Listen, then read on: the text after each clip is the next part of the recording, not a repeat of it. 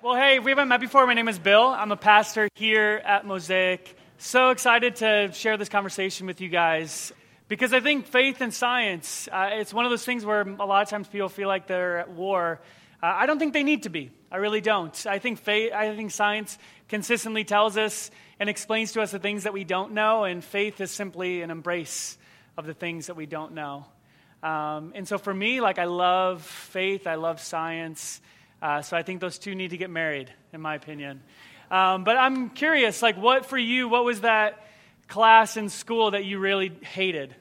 Government and politics. Did someone say high school? Okay. So how about English? Who hated English? Oh, okay, all right, a lot of English people. Who hated PE? Gym. I don't know. You guys don't call it PE. Science. All right. How about math? Woo! Okay, you guys are going to like me. My favorite class in high school was math. I loved it. And I think for me, being a 17-year-old kid, I just understood it. There was this moment that it just clicked, and I was like, oh, I get it. And it didn't for everyone else, so maybe I just thought I was better than everyone in the class. I don't know. But it was one of those moments where I was like, oh, I'm kind of good at this, and I like it. And then that very next year, I'm sitting in college orientation, and they hand everyone a piece of paper, and they say, what do you want your major to be? Which is a really dangerous thing to hand an 18-year-old kid. It's like, what do you want to do for the rest of your life? I don't know. I looked at my parents, and I have no idea. So I was like, I guess I'm good at math, and my teacher in high school was kind of cool, so math education. So I have a bachelor's degree in math, and now I'm a pastor, so I think I may have chosen wrong. But maybe not, because I think these two worlds are so much more connected than we think that they are. And that connection hit for me when I was a junior in college. I was taking a class called Linear Algebra, which is amazing, by the way. Linear Algebra, and the professor handed us this book called Flatland. Has anyone ever heard of the book Flatland?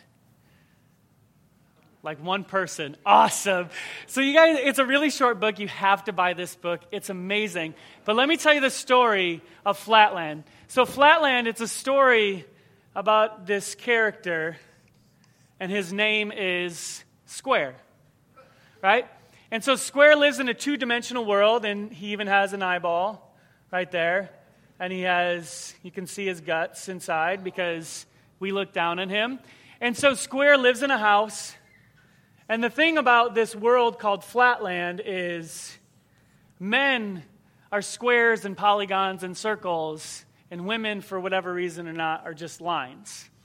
So women and men, they can't go in through the same door, because if a woman and a man going through the same door, if you live in a two-dimensional world, you have to picture yourself, if you're looking at a line straight on, you won't really be able to see it. It'll just look like a tiny little dot. And so in Flatland, what happens if a woman is not careful, she will accidentally pierce a man and stab him because she's so skinny. I mean, the author thought it was funny. I didn't write the book, okay? That's in the story, okay? And so one day, in this world of Flatland, which is a two-dimensional world, and so in a two-dimensional world, it's like a piece of paper. You can move north, south, east, and west, but that's it. You can't move outside of north, south, east, and west. And so one day, our character, our friend, his name is Square, he has a dream. And he has this dream that he visits a one-dimensional world. He visits a line, right? So everyone exists on this line, and this is our king.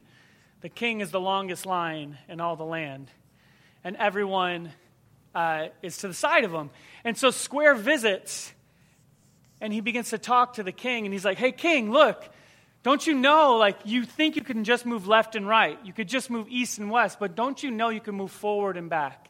Don't you know that you can move north and south as well? And the king is like, what are you talking about? That makes no sense whatsoever. We live on a line. We can only go left and right. We cannot go forward and back. And so the square's like, let me prove it to you. And so then the square, he shows up on the line. So he appears out of thin air, out of nowhere. And the king's like, where did you come from? What the heck? And then the square says, okay, let me show you. I'm going to disappear. So the king's going crazy because he's like, I don't know where you're going. I don't know what you're doing. And the square is trying to explain to him, you don't just have to go left and right, but you can go forward and back as well. So this just makes the king so angry, so mad, because the square is upsetting everything, his view of reality, his view of existence, who he is as a person, who he is as ruler of the king. So then Square reappears again, and the king gets so angry that he attacks Square, and Square wakes up. So then Square's like, what? Like, that was a strange dream. That was kind of weird. And that night, Square is visited by a man who's from a place called Spaceland. So Spaceland is the world of 3 dimensions. Spaceland is the world of not just north, south, east, and west, but also you can go up and you can go down. And Sphere's trying to explain to Square, look, right? You don't just have to go north, south, east, west. It's not just left, right, forward, back, but you can also go up and down. And then he says, let me prove it to you. And this probably shows it better than what I could draw. So he kind of appears as a small circle, and then he gets bigger, and then he disappears again. And Square, having this dream, realizes, you're right. And so then the sphere takes him, lifts him up, shows him that he can look down. He can see the world around him. He can see his friends. He can see their eyeballs and their guts inside. And he realizes reality is so much more than I ever thought it is, and I thought it would be. And so he goes back to Flatland, and he tries to become an evangelist for the 3rd dimension, and no one would believe him. No one could believe him. And so you probably picked up like where the author's really trying to take us here is that when we exist in a dimension, we can see what it looks like to be in the dimension below it. So when you're in a 2nd dimension, the 1st dimension makes sense. It's like, don't you realize you can go forward and back? And then the 3rd dimension is, don't you realize it's so easy, you can also go up and you can go down. There's 3 dimensions to everything. But what about us? What does that mean for us as people who exist in Spaceland? Right? Because if science is constantly telling us facts, and it's constantly trying to prove things that we know, faith really needs to be embrace of what we don't know. Faith should be an embrace of that mystery of, I just don't know. You know, because the world around us is so much bigger than we could have ever realized. But I feel like what's kind of subtly happened is faith hasn't become really mystery anymore. I don't think when you talk to people of faith, I don't think they use that word to describe it very often. I think what I feel like I hear a lot of times is I hear truth. What's right? What's wrong? What's black? What's white? It's theology. It's doctrine. It's fact. Right? And none of these things are necessarily bad. Like I'm saying, we should embrace those conversations. But my fear is that we've lost what the mystery of our faith is. And what's interesting is the Apostle Paul uses the word mystery 21 times in the New Testament. Let me share a few of those with you. In 1 Corinthians chapter 4, verse 1, he says, "Let a man regard us in this manner, as servants of Christ and stewards of the mysteries of God," that we are stewards of the mysteries of God. Colossians chapter 4, verse 2, "Devote yourselves to prayer, keeping alert in it with an attitude of thanksgiving, praying at the same time for us as well, that God will open up a door for the word so that we may speak forth the mystery of Christ." And then this one in 1 Timothy chapter 3, verse 9 is really interesting. It says, "They," talking about church leaders, "must hold the mystery of the faith with a clear conscience." And we need to hold the mystery of the faith with a clear conscience. But then I looked at what the NIV said for 1 Timothy chapter 3, verse 9. And what the NIV says is, we must keep hold of the deep truths of the faith with a clear conscience. I don't ever really put those two words together, mystery and truth. I think those things mean very different things in the culture and the world that we live in. And so, I can maybe see what the translators were trying to do with that is like maybe the deep truth. Just because it's a mystery doesn't mean it's not true. And so I could see where they're going with that. But in my mind, I'm like, I could see how someone could misread this. So I'm like, well, what was the original Greek? Was it mystery or was it truth?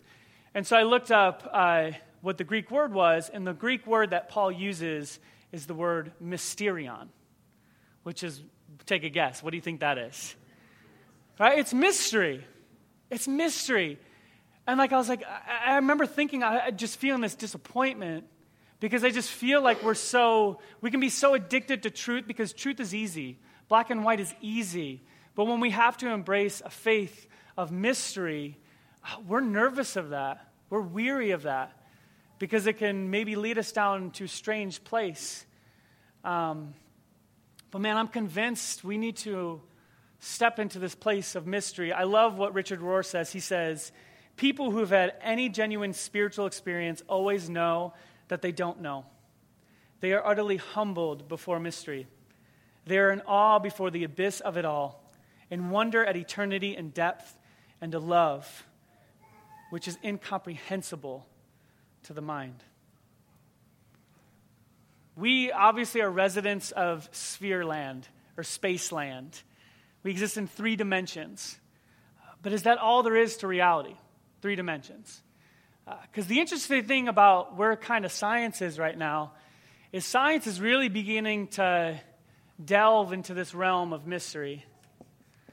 I don't think science, the past 100 years, has not been very afraid of mystery. And so what I want to do for the next few minutes is kind of really dive in. So all you people that said you didn't like science or math, you are not going to like the next few minutes here. Because we're going to get into quantum mechanics. Has anyone ever heard of quantum mechanics? Couple people? Sweet. All right. This is going to be an exciting time. So quantum mechanics is really, really a unique science. It's kind of a young science because it's really the study at the atomic and subatomic level. I know I lost you there for a second, but stick with me. So we kind of, for those of us who remember science class at all, we have an atom, right? And an atom is made up of, you got your proton, your neutron, and then what circles the atom? Electron. Yes, one person paid attention in science. Sweet. So the electron goes around the proton and the neutron, right? Has anyone ever heard of Quantum Leap? Not that awesome TV show from the 90s, right? Be honest, who was a Quantum Leap fan? I loved that show so much. It's amazing. If you've never seen Quantum Leap, you have to watch it. It's pretty phenomenal. But Quantum Leap and quantum mechanics, it's really interesting because that electron that goes around the proton and the neutron, what happens is if you have a particle of light, right? Let's say our particle of light is going, and it hits that electron.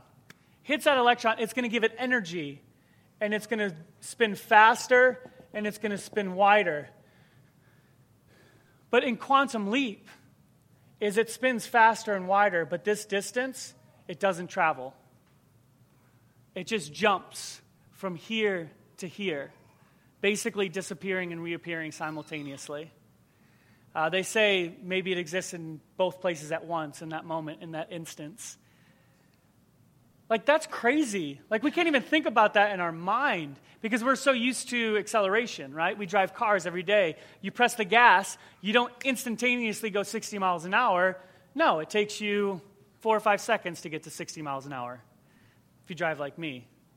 But yeah, like you know how to accelerate. So for us, this idea of a quantum leap, that it just jumps.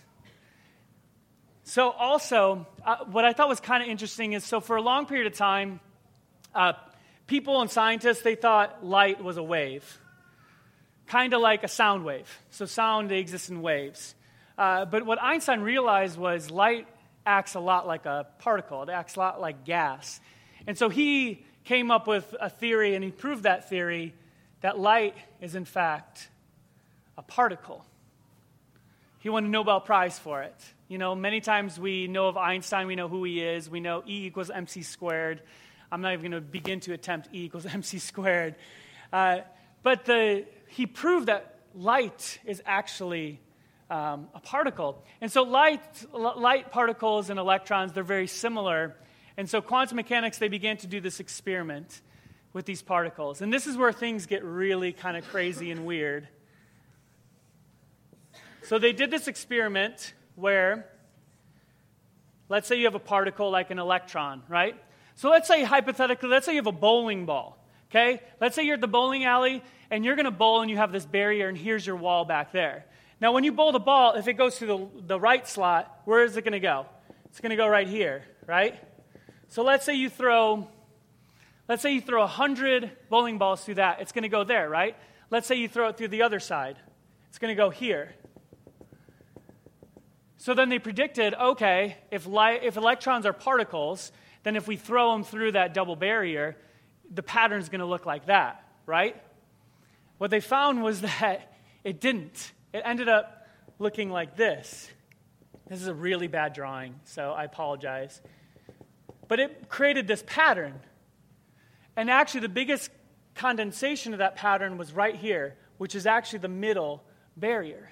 And they're like, that's really weird. Why did it do that? And so then what they decided to do is they said, oh, okay, let's put up a camera. Let's see what's going on here. So they put up a camera here just so that they could see if they could see the electron. And when they put up a camera, the pattern disappears, and it goes back to just that two-slotted pattern. So when this electron was being observed by a device that was trying to watch it, it changed the state that it was in. Because it chose to become more of a particle, and it hit that back wall. And what they realized was when they weren't watching, when they turned the cameras off, what happens is the electron goes through both of those openings at the same time. Because the electron is actually acting like a wave of electrons, which then you hit the two slits, double slit experiment, it turns into two waves, because you imagine if you had a wave of water, hit those two barriers with two openings, it's going to create a couple waves. And then that wave pattern is what's hitting this wall. And that's just probability.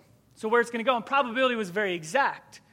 And so you can see it on this. This is kind of low resolution. We got some things blocking here. But you have the wave pattern, and then you have the pattern of it hitting the wall.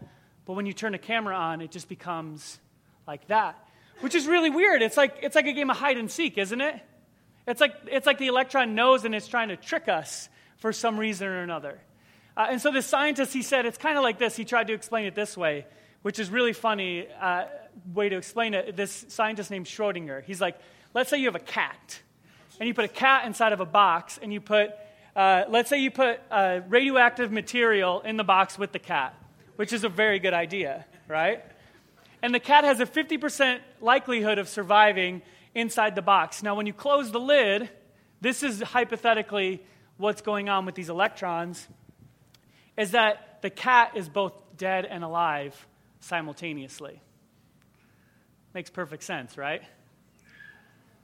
No, not at all. Because we don't understand that in our minds, because that's not the way the physical world works. But he's saying that's essentially what's happening with these electrons, is that they are existing in multiple places at once and in multiple states. And it's not until you observe it and you watch it that it chooses a state.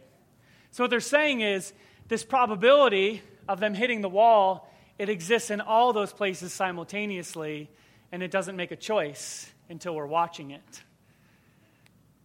I mean, this is the world that we live in. I think sometimes it's easy for me to read these articles and think, wow, this is crazy. This seems like an episode of Star Trek. It seems like an episode of Quantum Leap. It doesn't seem like this is the real world, and it gets weirder. So let me talk to you about this other thing. It's called quantum entanglement, right? So let's say you have two particles, particle A, particle B, and you entangle them. Right? So they're connected. And when a particle is entangled, what it means is particles have spin. So let's say this was spin up. This would be spin down.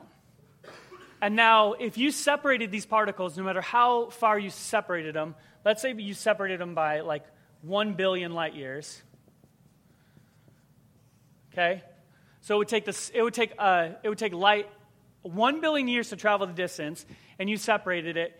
If you change the spin of A, then B will simultaneously change spin to the opposite direction. And in Einstein's theory of special relativity is that nothing can travel faster than the speed of light. Yet what we see in quantum entanglement is something really strange is happening. And even crazier is if you introduce particle C to particle A, and let's say particle C has some characteristics. Let's say this is kind of the DNA to particle C. Once you incorporate it to particle A, what happens is particle B will turn into particle C, and particle C, where it's at, will be destroyed.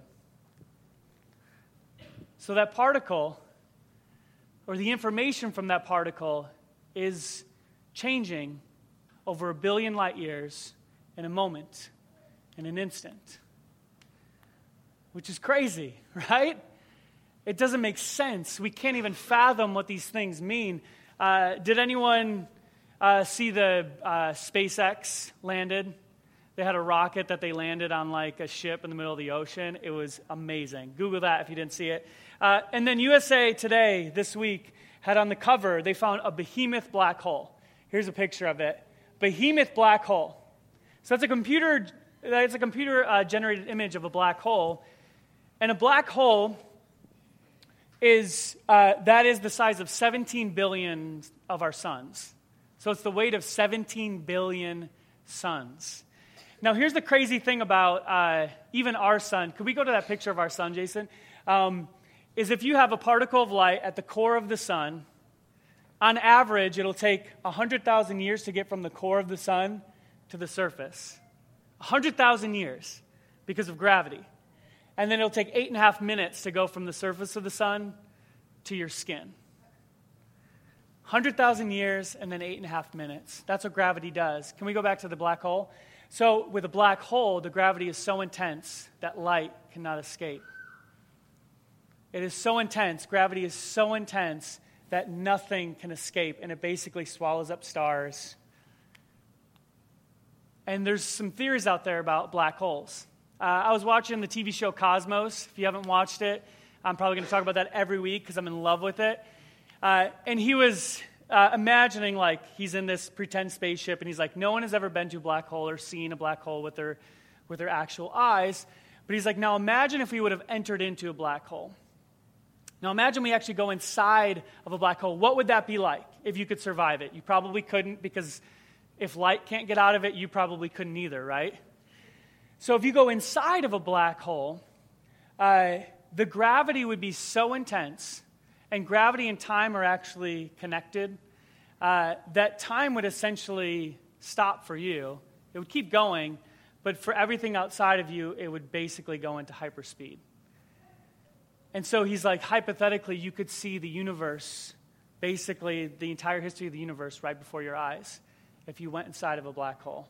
Because that's how black holes bend and twist light and even time itself. And there's even a theory that black holes could quantumly transport you to another universe. It's called the multiverse. That we don't just live in one universe, but we live in a multiverse, which is an infinite number of universes that are connected. Like, these are the top thinkers of our world. Like, this is literally not, this isn't science fiction writing. These are people who are legitimately doing studies and writing math equations to prove these things. We obviously don't know. They're doing thought experiments. But I think the thing for me that's fascinating, that's so fascinating, is they're really just beginning to embrace mystery. They're beginning to embrace, man, the universe is so much bigger than we ever thought possible. Neil deGrasse Tyson, I love what he says. He says, the universe is under no obligation to make sense to you. Under no obligation. And the thing that I keep thinking about in my mind that I can't get out of my mind is, has science embraced mystery more than people of faith have? Has science felt the freedom to say, you know what, we're going to step into this realm of mystery more than us as people of faith? Faith is a belief in things that we cannot see. And I wonder if we've kind of gotten things off just a little bit. That if we've become so obsessed with fact and truth and right and wrong and black and white, just wondering if the balance is off. And if we haven't actually fully been able to embrace the mystery of the cross, like Paul says, the mystery of God. And I think sometimes a big part of it is we can be afraid of mystery. Because mystery could kind of be a little bit dangerous, right? Because we could be like, well, you're kind of heading down a dangerous path if you embrace mystery. I feel like I hear that a lot. So let's, like Neil deGrasse Tyson, let's do a thought experiment. Okay? So if God is mysterious, what I want you to do is just shout out, in your opinion, how is God mysterious? Bigger than the universe, okay? Omnipresent. Present everywhere at one time. Omniscient. He's all-knowing.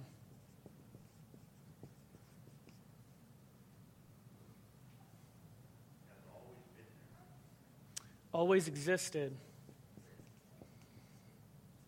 Eternity past and present. I don't understand that. What else? Yeah. Invisible. Yeah, for sure. Anything else?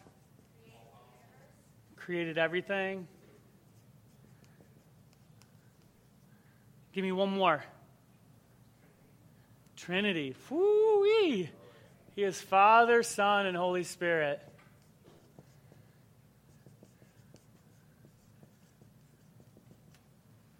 Let me add one more. Jesus was 100% man and 100% God.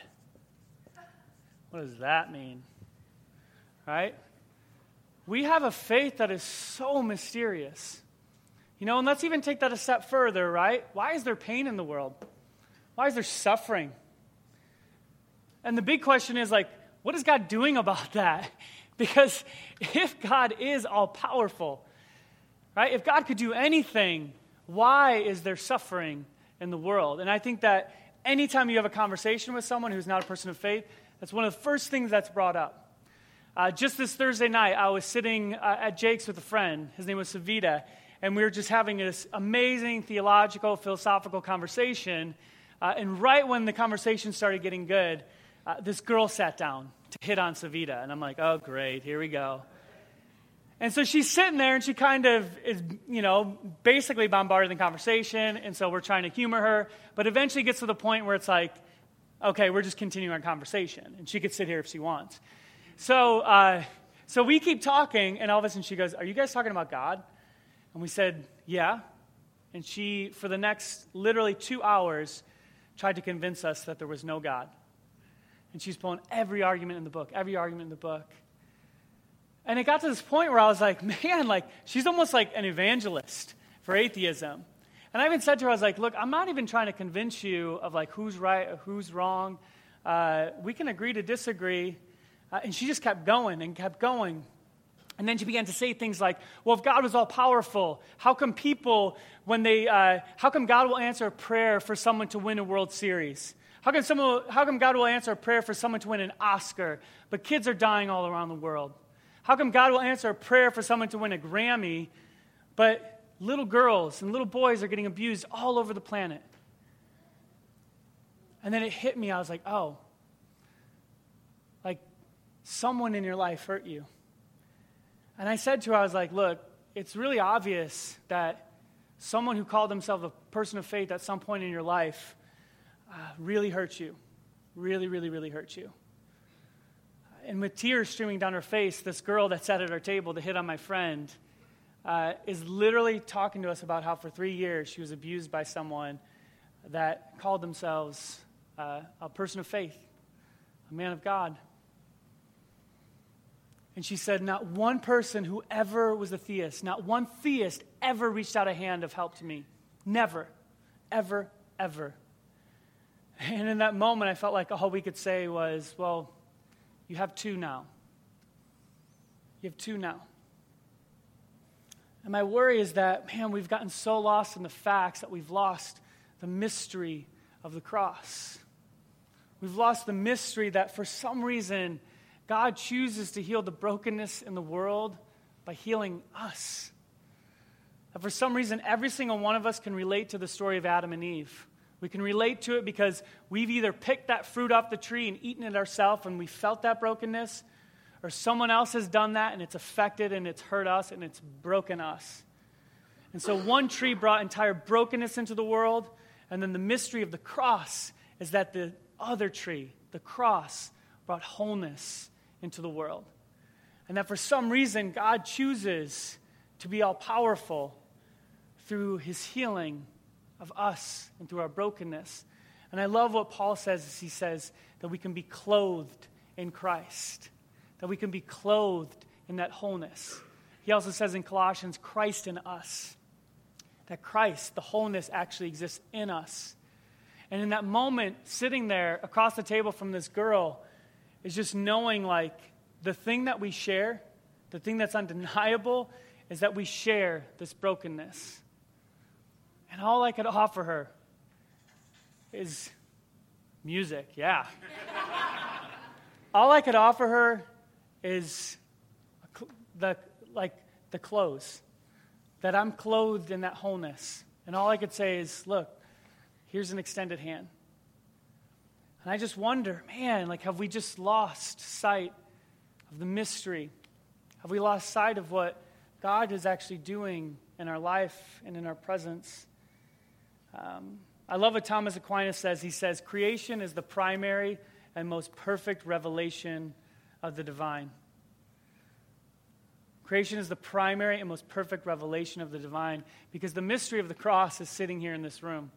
The mystery of the cross is standing on this stage. The mystery of the cross is that Jesus, who came and was 100% man and 100% God, whatever that means, for us, we are 100% flesh and blood, but we are 100% spirit. That we are the mystery of flesh and spirit, just as Jesus was the mystery of flesh and God. I love what it says in Psalm chapter 8. What is mankind that you are mindful of them? Human beings that you even care for them. You have made them a little lower than God, and you crown them with glory and honor. You made them rulers over the works of your hands. You put everything under their feet. That we can trust this extraordinary God. That we can trust this mysterious God. And the big question that I've been pondering this week is, how do I fully embrace this mystery? How do I actually begin to step into that mystery? And the thing that I just couldn't get out of my head is we're present, right? We are present. Because I feel like the cross, it heals us from our past. It heals us from our brokenness. The cross, the mystery of the cross is that we actually don't even have to worry about the future because we could be so anxious. We could be so nervous about the future and what it's in store and what it holds. But the mystery of the cross is that we allow ourselves to just be present and say, I'm listening. I'm here. I'm not perfect. I don't have all the answers. But what I know is that I'm broken. We're all broken. All of humanity is broken. But we could be clothed in the wholeness of the mystery of the cross. We can be clothed in the wholeness that Jesus brought when he nailed our past to the cross. And for me, for us, what I want us to be able to step into is to allow that healing to come. Allow that wholeness to come. And maybe you're here and you just feel absolutely broken. Maybe you feel like you've made some decisions in your life where you picked that fruit off the tree and it destroyed part of you. Maybe someone else did something horrendous to you, just like that girl who's sitting across from me on Thursday night. And what you need is somehow the mystery of the cross. You need to feel that wholeness be invaded in your life. And really, the only way we can do that is we're present in this moment, here and now, and we say, God, I'm listening. God, I embrace your wholeness. I embrace who you were and who you still are, that you still are present. You still are powerful. You are always. You are bigger than the universe. And even though you are invisible, you are also visible through what you're doing in the world, through your people. See, prayer says, I want to join the mystery. I don't think there's anything more mysterious that we could do as people of faith than pray. And we don't pray very often as people. I think sometimes we're afraid of the mysterious because we're so focused on our past, our brokenness, or we're so focused on our future that we forget to be present. So prayer, it's a focus on we are here, we exist, and that Christ, he wants to heal our brokenness so we're not so focused in the past. He wants us to cast our cares and our burdens on him so we're not focused and worried and stressed about the future so that we can be here. We are here, we exist. That doesn't make sense. That is the biggest mystery. So let's be present this week. Let's be here, even now. Let's just sit. Let's say, God, I'm listening. Let's pray.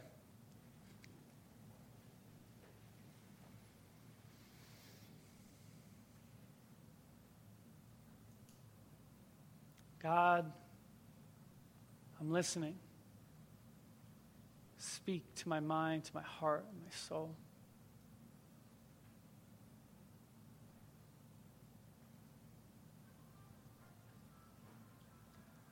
Jesus, we thank you for the mystery of the cross.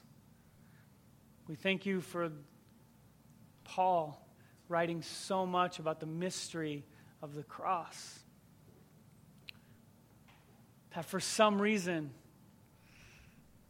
somehow you are the representation of God and man 100%. That God, you exist as three persons, Father, Son, and Holy Spirit. And we know somehow you are present everywhere and you are present here. And you want a relationship with us. You can see our brokenness. You can see our shame. Where can we run? Where can we hide? Nowhere. Because you know everything. And so God, I pray here and now in this moment, we have the courage to admit, I am broken. And then we have the strength to say, the only thing that I can do is be clothed in you, Jesus. To be clothed in your wholeness. So today, I want to declare that, Jesus, I want to be clothed in your wholeness.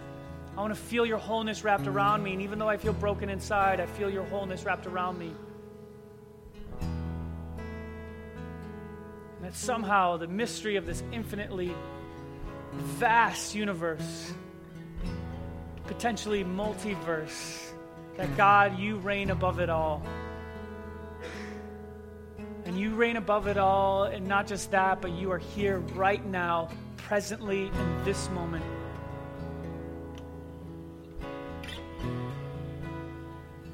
Thank you, God. It's in your name we pray, Jesus. Amen.